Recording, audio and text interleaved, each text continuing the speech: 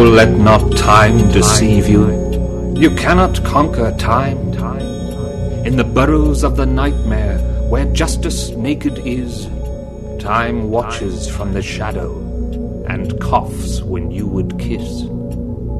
In headaches and in worry, vaguely life leaks away, and time will have his fancy tomorrow or today.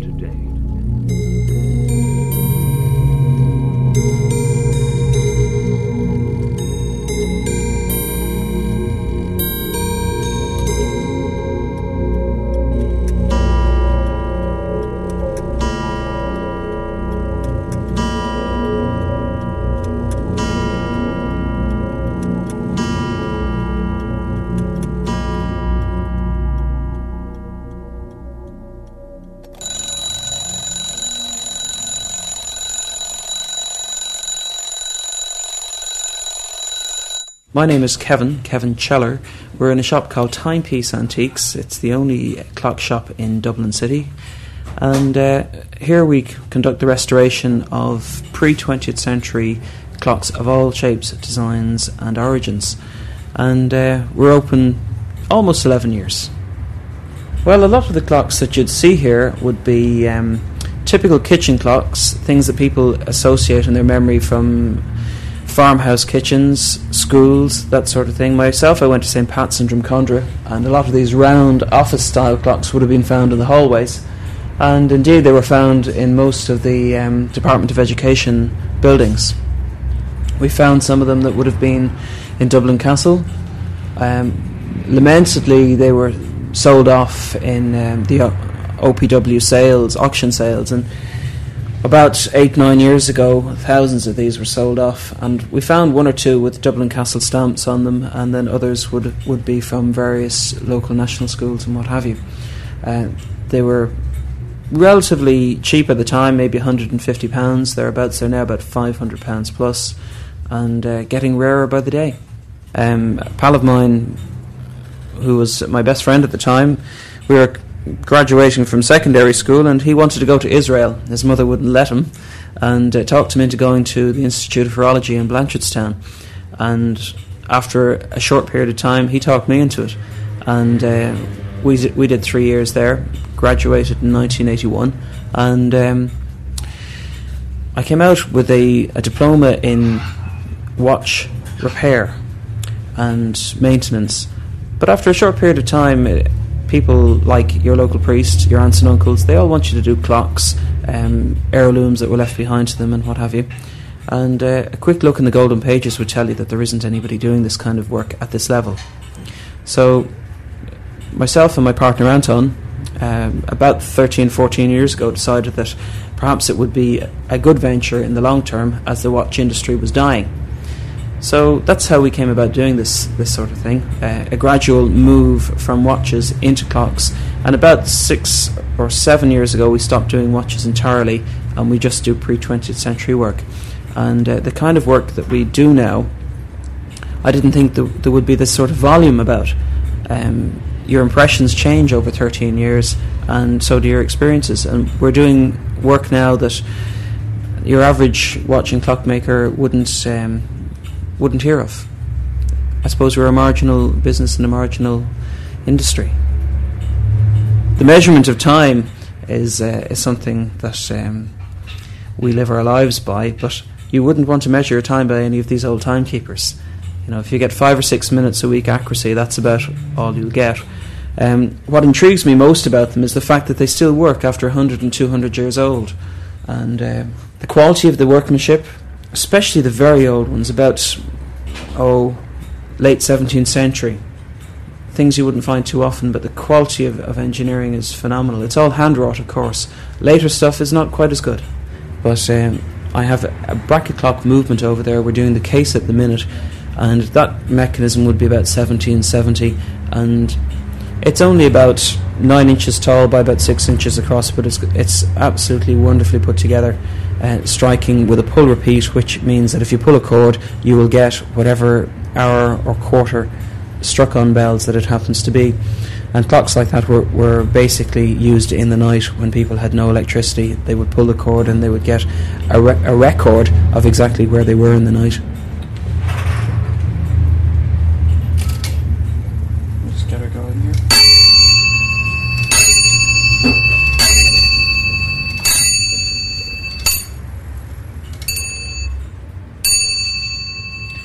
Now, this bracket clock, which is of London origin, it's about 1760. It's a brass arched dial with a strike silent facility in the arch, and it will hour repeat if you pull this cord here. Please God. There we go. So in the middle of the night, you pull that cord and you know exactly where you are in terms of time. Now it's a little loud because it's outside its case. If it's within the case, it will have a softer tone. It also comes with an alarm facility. This is an early alarm mechanism, and it can be set by a disc at the front of the dial behind the hands, and this is the sort of tone that you get from that. With any luck.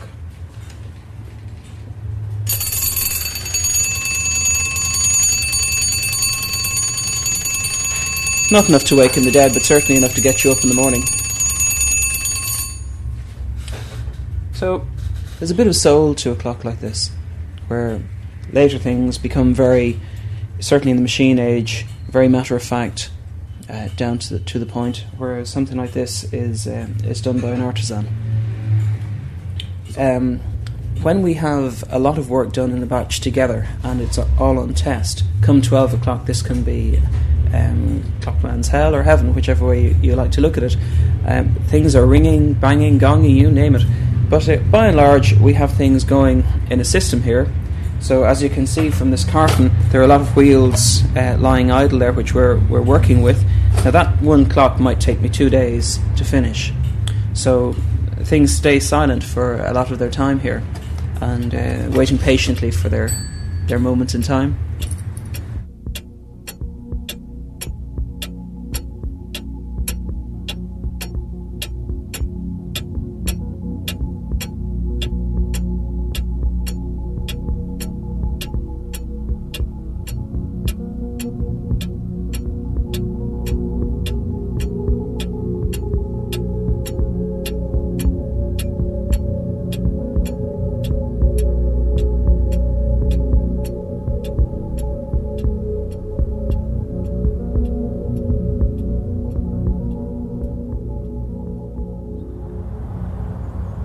Time has always fascinated me. I think it's the most amazing thing. We use it absolutely every minute of the day. I mean, you can hear behind us here the traffic sounds. People are rushing around. They haven't a minute to spare. We use it when we want to know when to get up and when to have lunch and when to meet someone for a pint and when to watch something on the telly. And then we use it in all kinds of hidden ways. You're tuning into radio now at maybe 88.5, but all of that frequency, that comes back to time. And when you use the telephone, you're going to be paying for the time you're on the phone. And when you're navigating, if you're out at sea or in a plane and you need to navigate, that uses time. Time is everywhere. But what is time? What do those 4 letters actually mean? And where does time come from? Well, the history of time is fascinating. It starts way back, probably even before the ancient Babylonians.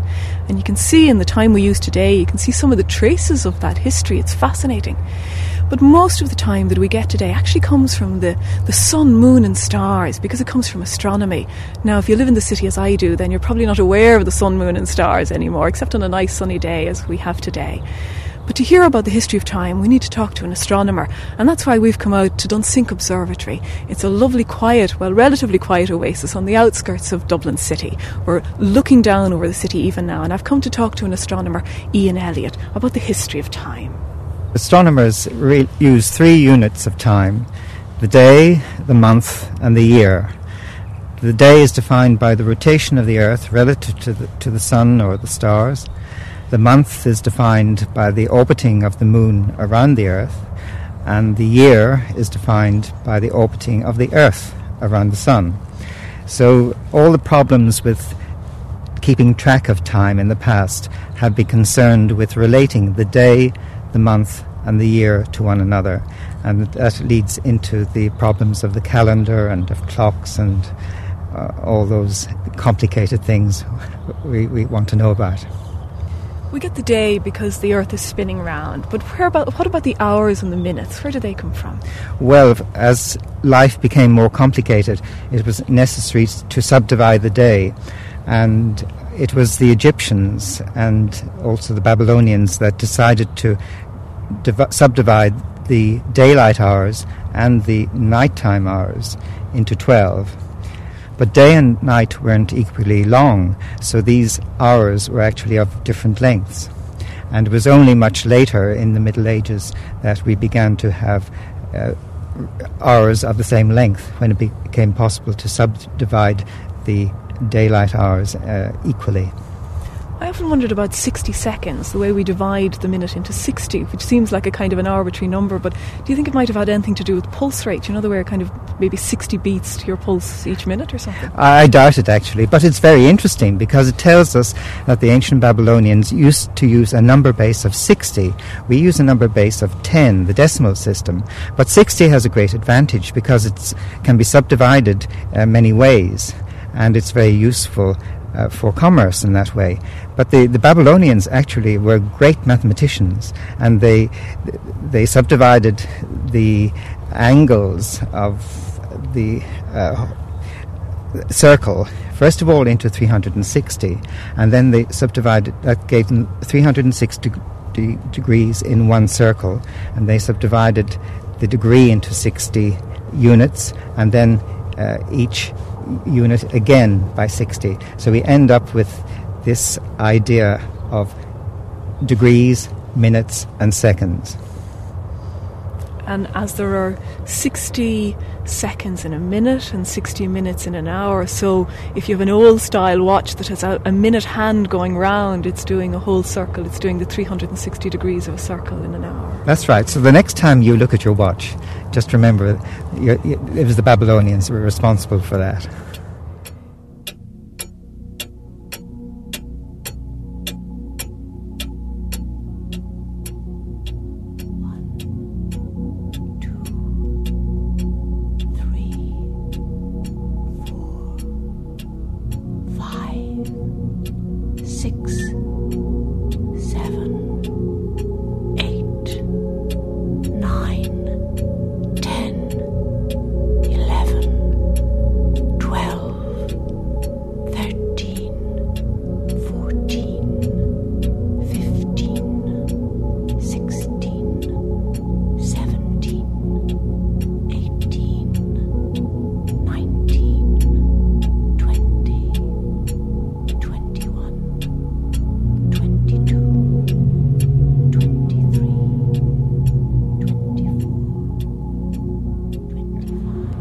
Strolling around the grounds in Dunsink and back towards the telescope and the dome.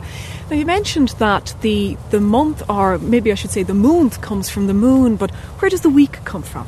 Well, again, we go back to the Babylonians because they noticed that there were 7 objects in the sky, the sun, the moon, and the planets that you can see with the naked eye. And they worshipped these, and it came about that they they subdivided the month into 4, and that gave them roughly 7. And is that 4 because there are 4 quarters to the phase of the moon? You've got the new moon, first quarter, full moon, second quarter, about a week each? I think that's the way it must have arisen, yes. The different phases of the moon, and then the 7 days of the week. So you've got 28 days. But actually the lunar month is 29 and a half, but it's close enough. Close enough. So then we have the days of the week, and these were used by the Romans. So we have Saturn Day, Sun Day, Moon Day, Mars Day, Mercury Day, Jupiter Day, and Venus Day. Okay, that explains why the days of the week go in French and Spanish and so on. That's right. And then our Scandinavian friends changed the names for us. So we have a mixture of the Roman and the Scandinavian names now. Right. How did your average Egyptian actually tell the time on the street, though? Well, I suppose with the sundial, because the shadow changes as the sun moves across the sky. But then later, water clocks came into use, and things like hourglasses, the sand going from one side of an hourglass to the other. And at night time you could, or even in the daytime, you could use candles or even burning of incense, this type of thing. So there were many ingenious devices made, but the subdividing of the hours was a problem. Right. I suppose there was always cockcrow to get you up in the morning. Well, that's true. A bit unreliable, though.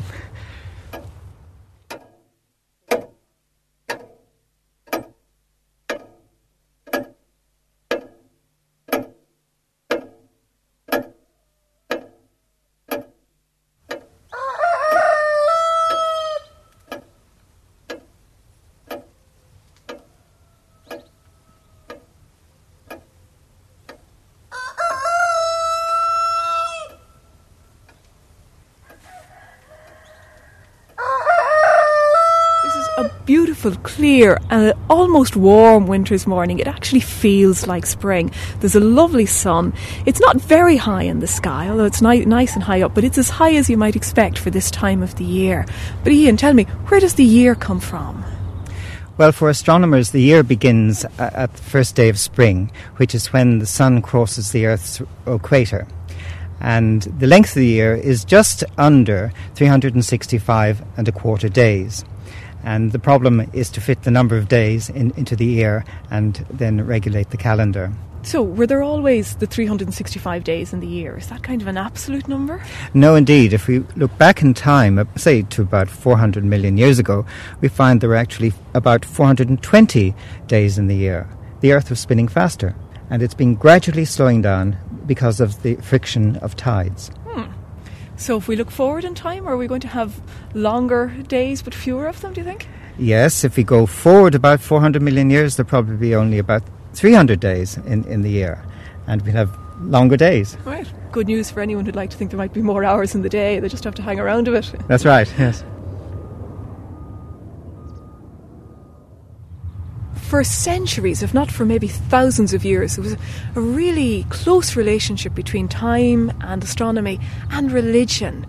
Now, for the first reason, I suppose churches and temples need to know what hour of the day it is so that they can call the faithful to prayer at the right time. But the other reason that churches would need to know the right time and the right date is so that they can have a calendar and call people along on the right date for their feast days and their festivals. But getting a calendar right isn't an easy thing to do. What exactly is the problem, Ian? Well, the problem is that the length of the year isn't an even number. The length of the year, according to the seasons, is just under 365 and a quarter days. And the Egyptians were the first to recognize this. So Julius Caesar borrowed this idea from them and set up the Julian calendar. And that worked quite well, but there was a discrepancy of about 11 minutes per year, or in other words... It doesn't sound like much. No, but over 400 years, that amounts to 3 days. And over about 1,000 years, then you have a discrepancy of nearly 10 days. And the result of that was, in about the 14th century, the spring equinox came about at the 11th of March. And Easter Easter was out of phase completely. So Pope Gregory XIII decided to do something about this, and he instituted the calendar reform, and he left out 10 days, and he also decided to drop some of the leap years. So we need a leap year every so often, but just not quite as often as Julius Caesar was having them. Is that it? That's correct. Just to keep us on track. And actually the Gregorian calendar, which we use, is very accurate. It'll only be out by 1 day in 3,000 years. So it's good for a few millennia now. You said he did away with 10 days. I mean, it's not that easy a thing to do, to just suddenly do away with 10 days. What actually happened? Well, people didn't like it. They thought they were being cheated out of wages. But the funny thing was that it wasn't necessary to disturb the days of the week.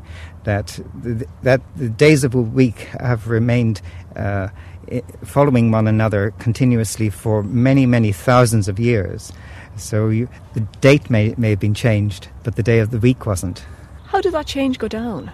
Was it well received? Well, it wasn't, because the Protestant countries in Europe thought this was a popish plot, and they'd have nothing to do with it. So for about 150 years, there were actually two calendars in force. The Julian calendar that remained from Julius Caesar, that was recognized in Protestant countries, and the Gregorian calendar, which held sway in Catholic countries. And then in 1752, it was decided to come into step.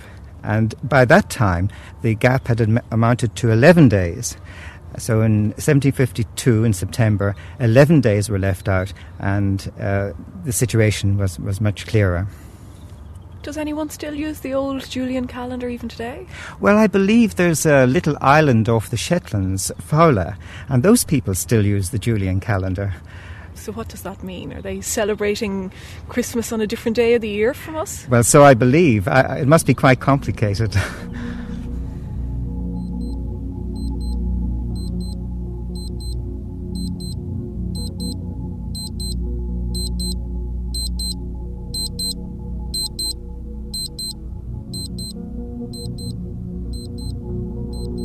Time waits for no man. A stitch in time saves 9. Time on my hands. Time flies. Tempest unit. Time heals. Time again. No time like the present. The time of my life.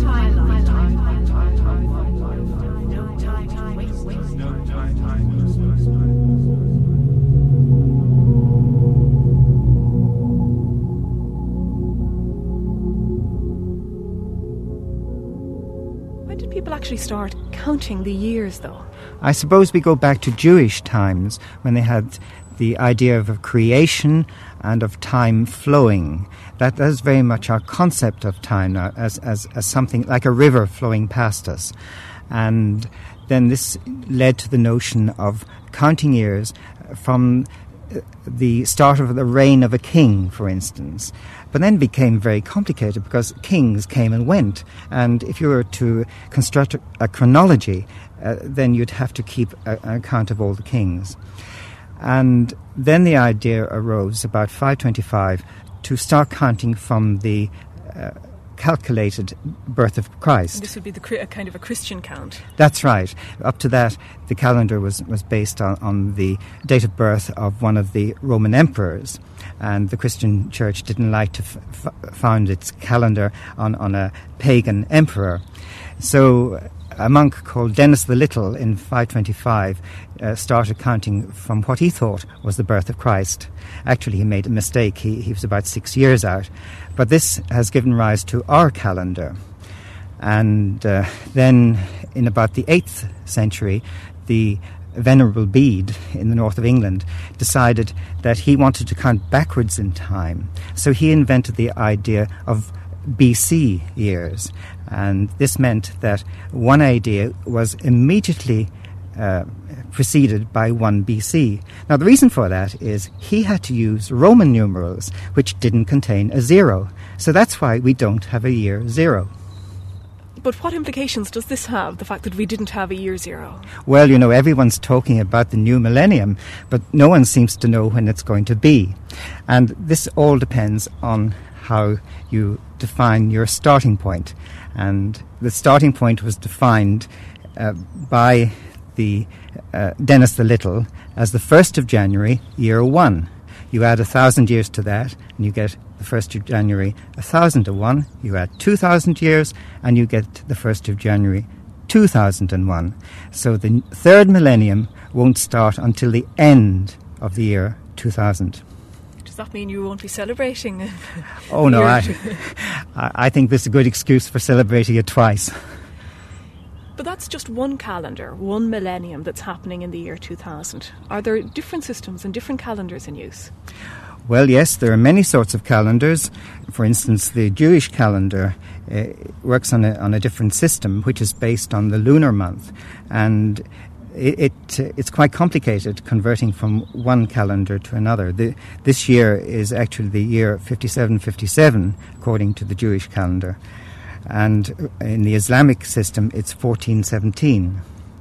For centuries, all that people ever had was sundials or maybe a simple clock, and even then that clock probably only had one hand. It showed the hour. There wasn't a need for it. You couldn't have told whether it was a quarter past or half past the hour, so all you could do was say that you'd maybe meet somebody at 4-ish or something like that. That probably didn't matter in even the Middle Ages, because I suppose that the concept and the view of time was very different to what we have today. I mean, people would start work on building a cathedral that could take centuries to complete. I mean, I can't imagine anyone actually starting to work now on a project that they wouldn't see finished in their own lifetime. But time was different then. And again, I've read of court cases in the Middle Ages where people would be called in. They wouldn't have known their own time, and the community would be brought together and actually asked, is this person aged 21 and are they entitled to their inheritance at this stage? So you didn't even know your own age. Now, that was probably okay in cities and in the countries, but if you were out on the ocean, you were all at sea, because time is navigation, and without an accurate clock you really were lost. And this, I suppose, is the problem of longitude. Ian, what was the problem of longitude? Well, the problem was to construct a clock that would work at sea. You could find your local time by observations of the sun and the stars, but you also wanted to carry the Greenwich Mean Time with you, because the difference between the two clocks would effectively give your longitude. 1 hour of difference is equivalent to 15 degrees. So this means really that at sea, time was equivalent to distance. And this was a big problem, and the British government put up a big prize, a big money prize, for the person that might solve this. And the man who eventually did it was John Harrison, originally a carpenter, but he was very, very skilled with his hands, and he had great ideas. He did away with the pendulum. He invented a very ingenious way of making the clocks work. And these were able to be used on ship, and they were very accurate. And in fact, you could say that the invention of the clock allowed Britain to rule the seas and create the British Empire.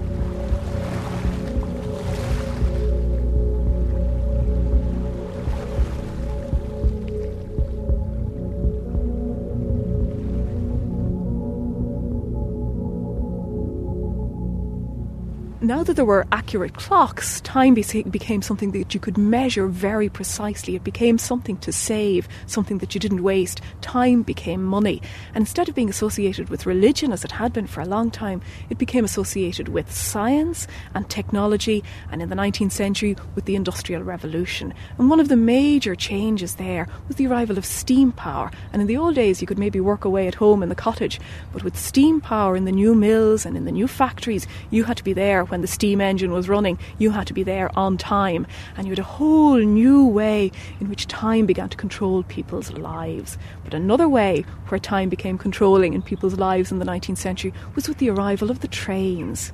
Ian, what was the impact of railways on time? Well, of course, people wanted to know when they could catch the next train, and this meant that each railway station had to have a clock showing the time. In the case of Ireland, it would show Dublin time. And in fact, in Galway, you'd have two clocks in the station, one showing normal Galway time and the other showing Dublin time, and there'd be a difference of 11 minutes between them. And in fact, in those days, the legal definition of time was the time at each place given by the sun. And it was only in 1880 that the idea of having a uniform time in a country was adopted. In Britain, it was Greenwich Mean Time, defined by the Greenwich longitude in London, and in Ireland it was Dublin time, which was defined by the time given by the longitude of Dunsink, and there was 25 minutes roughly between them. How did people know what time it was, though? I mean, Dunsink time is one thing, but how did they know when it was 1 o'clock at Dunsink time? How was that time distributed? Well, it was distributed by the electric telegraph. There was a telegraph line going from Dunsink into the centre of Dublin, and each day the time ball would be dropped. This was a big sphere, about 4 or 5 feet in diameter, on top of a pole that was situated between Westmoreland Street and Aston Quay, on the corner, so that the captains of the ships tied up on the Liffey could see it. And at 1 p.m. Dublin time, the time ball was let fall. And all the citizens looked out for this, because then they could set their watches by it. So the coming of the railways brought a standard time to Ireland, but what about the internationally agreed, the time zones that we have today? When did they become established? Well, as international traffic grew and ships moved all over the world, it was necessary to have time zones, roughly each of 15 degrees. So within that 15-degree band, all the countries would observe the same time. So now there's an internationally agreed convention of having time zones. For instance, when you're travelling across the United States, you go from one time zone to another, and you have to reset your watch. And this makes life slightly easier. And when were they set up? They were set up about 1880, I believe. And I suppose that was the start of the whole international administration of time. I mean, there's a whole bureaucracy that goes with time now. Does that date from those days? Well, yes, it's grown over the years. In fact, the governing body for time is situated in Paris. And nowadays we need to know time very, very accurately. And in fact, our modern time is based on atomic time, or time given based on the vibrations of cesium atoms. So it's no longer based on anything astronomical? Well, there still is a link, because we must always be synchronized with the seasons. So in fact, sometimes, twice a year, in fact, there's the opportunity of adding leap seconds in order to keep the atomic time still in synchronism with the seasons and with the rotation of the Earth.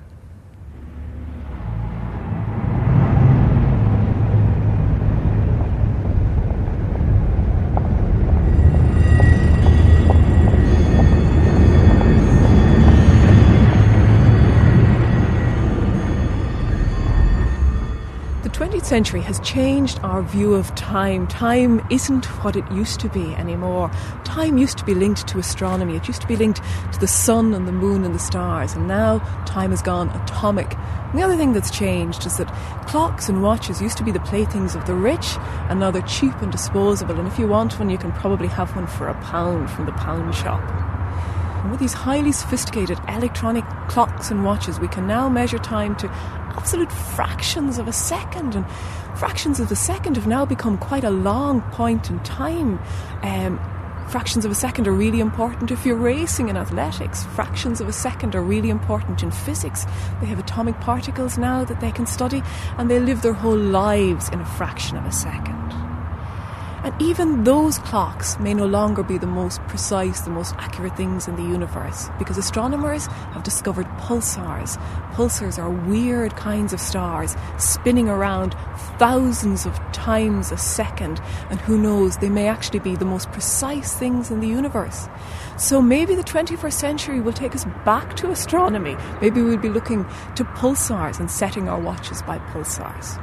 But anyway, speaking of watches and clocks, we've come to a very unusual place. It's not too far from Dunsink Observatory. It's Blanchardstown. You can hear the motorway behind me, because this is the Irish-Swiss Institute of Horology, part of the City of Dublin VC. And here they are training people to put the clock back, or at least to put the clock back together again. I wonder what exactly they're doing here. We'll go and find out.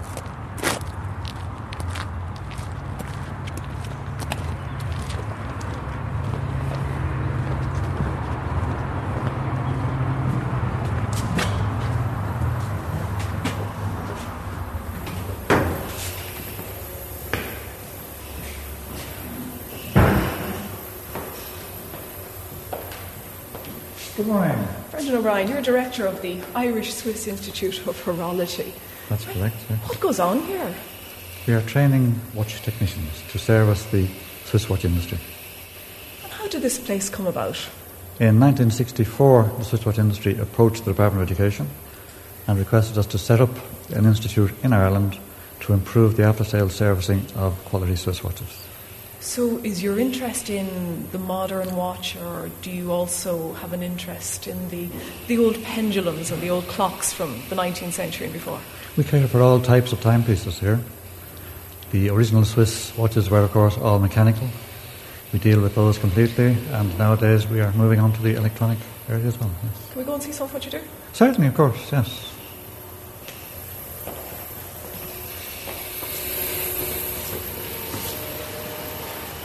Now, this is the first year area here. Carl is the teacher here in the first year. And as you can see, they're all working away on their tool making. Peter's actually working on a watch that he has brought in. It's actually dating 1865. It's one of a rare watch, a pocket watch. It's from New Ross, and we're quite excited about it here because it came from his family's ancestors' home, so we're quite excited.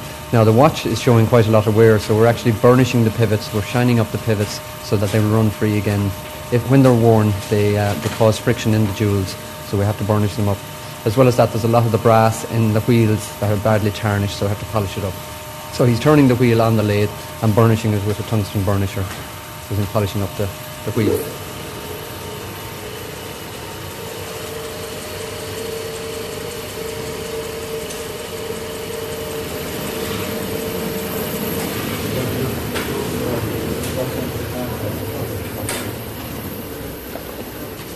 Now, I have Westminster chime. It's actually out of a bracket clock, which is the case that's over there behind you. Case stands roughly about 18 inches high. Basically what you have is you have the timepiece, the single train in the centre here, which tells the time. That would be your hours and minutes. On the left we have a chime section, another train, which actually causes the clock to chime on the 15 minutes, on the half hour, on 3/4 on the hour. And on the extreme right here we have the strike system, which actually counts the number of hours. So then say, for example, at 3 o'clock, the hands face 3 o'clock, the clock will strike 3. But also with that it will chime a melody. And this is called a Westminster chime because the melody it chimes is actually the Westminster chime from London.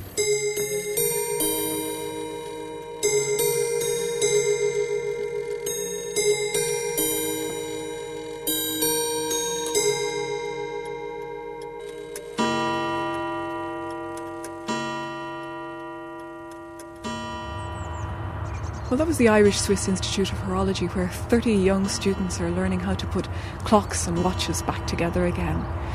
And the clock they have in there, that old one, is really fascinating. The movements are just beautiful. It's both a work of art and a work of science and technology. And you can see in it so much history. The sweep of the hands as they go round the clock. You don't see that in digital watches now, but that is still running out the way in which the sun's shadow would move round a sundial in the old days, where the word clockwise comes from. But I mean, maybe in the next century when we all have digital watches, we won't even know or remember what the word clockwise means. And again, to think about the fact that it was a clock like that, or a clock not unlike that anyway, that helped the British Empire to establish itself and led to the great voyages of discovery in the last century and helped to shape the 19th century and the world as we know it today, that all that comes down to a clock as well too. And then you come into the 20th century and it's all gone electronic and atomic and who knows where it'll go. And we have cheap watches that used to be so expensive up until relatively recently. Now, if you want a watch, you can have it. But I suppose the irony of that is that now that everyone has watches, I mean, who has time on their hands? Because the awful thing about time is it's all around us, but it has that terrible habit of running out just when you need it most. Time.